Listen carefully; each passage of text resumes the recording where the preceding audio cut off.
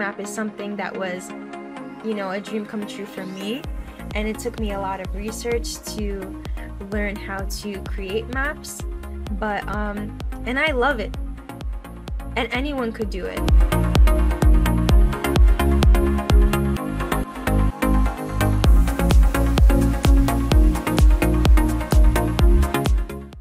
About 2 years ago, when my first book was about to be published, my publishers told me, "Hey, you're an artist, aren't you?" And I said, "Yes."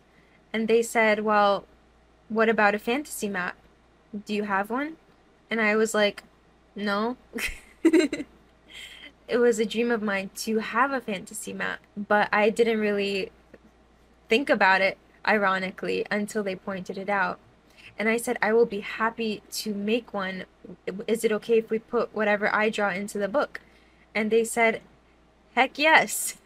So it took me 2 weeks to draw out my first ever fantasy map, and I was so proud of myself. Everything that I actually was in the middle of writing the second book at the time when they were publishing my first. So my second book was half completed. The first draft was half completed. And so I knew about all those lands that we weren't going to see in the first book that we would see in the second book, and I incorporated them into my map.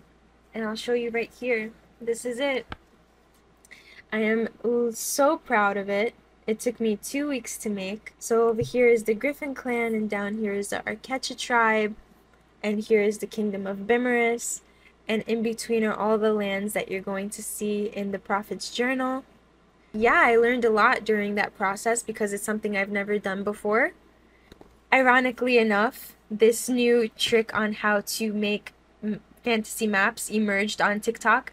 It's this trick where you have a bag of rice and you throw it on a paper and then you sort of outline and trace it out. Something that I did not know when I was drawing this, and then I sort of was peeved. I was like, "Now you tell me?" But I'm very happy with the way that it came out.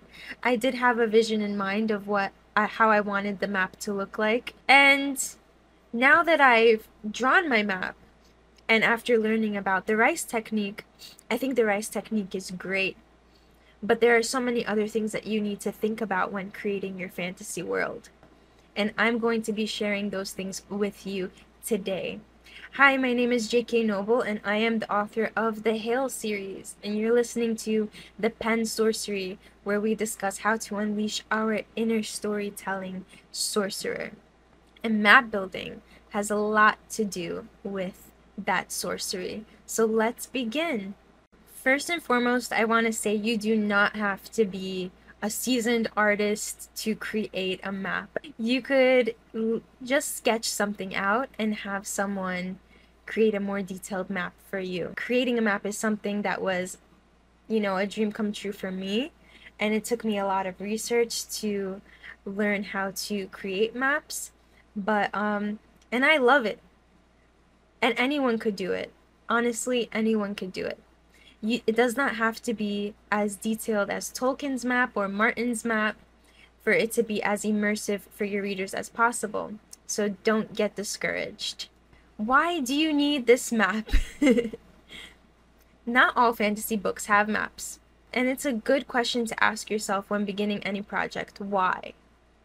Why am I doing this? If you're struggling between deciding whether or not you should have a map, here are some pros to why you should have one. Your reader will feel like they are on an adventure with your character. They can trace your character's journey by gazing at your map every time your character enters a new place. 2, it will be beneficial to you when writing your story or the sequel of your story to keep track of where your characters have already visited and where they need to visit next, and what they have learned in this particular place, who they meet there, and so forth. 3, it looks super cool. When you're writing, you should always be putting your readers first. This is not something that every author does, but I feel like it's really important because you have to have your readers in mind. Your story needs to reach the readers. They are your fan base. They're reading this novel as a way to escape. Give them an inviting map to jump into and let them obsess over figuring out the key details in your story. If you're struggling on how the map looks like, here are some things that you could think about to help you get started in creating that map. Where do we meet our characters in the novel? Use your 5 senses. What does it smell like here? What does it feel like? What do you hear? We don't have to talk about the climate just yet, but the place as a whole. What do the people look like there? What are their skin color there? Do they have accents? What are their cultures like? What type of foods do they eat? What type of clothes do they wear? If you're stuck, you can always look for inspiration in the waking world, as there are so many countless beautiful nations and cultures right here on Earth. Geography is super important when incorporating a map or just incorporating it into your story, because you need to know a little bit about your geography in your writing so you can understand more about what sort of weather your characters are going to be experiencing and so forth. When you look at different kinds of maps, they're going to be colored a little bit differently in certain areas depending on the geography of that region. So I'm going to be sharing with you the 5 main climates you could find here on Earth in a very simple way. In the tropical regions, it's where it's going to be hot all year round and where humidity and temperatures are above 18 degrees Celsius and 64 degrees Fahrenheit at all times. Tropical climates are found near the equator. Next comes the dry climate. Here moisture evaporates rapidly and there is very little rain. These places are found around tropical climates farther away from the equator. Then comes the temperate climate, where it's warm and humid with thunderstorms in the summer and gentle winters. They come after the dry area. Then you see the continental places where there's cool summers and frigid winters found between the poles and temperate climates. Then comes the polar climates where it's always very, very cold. Now that you've got that down, remember with every type of climate comes its own plants and animal systems.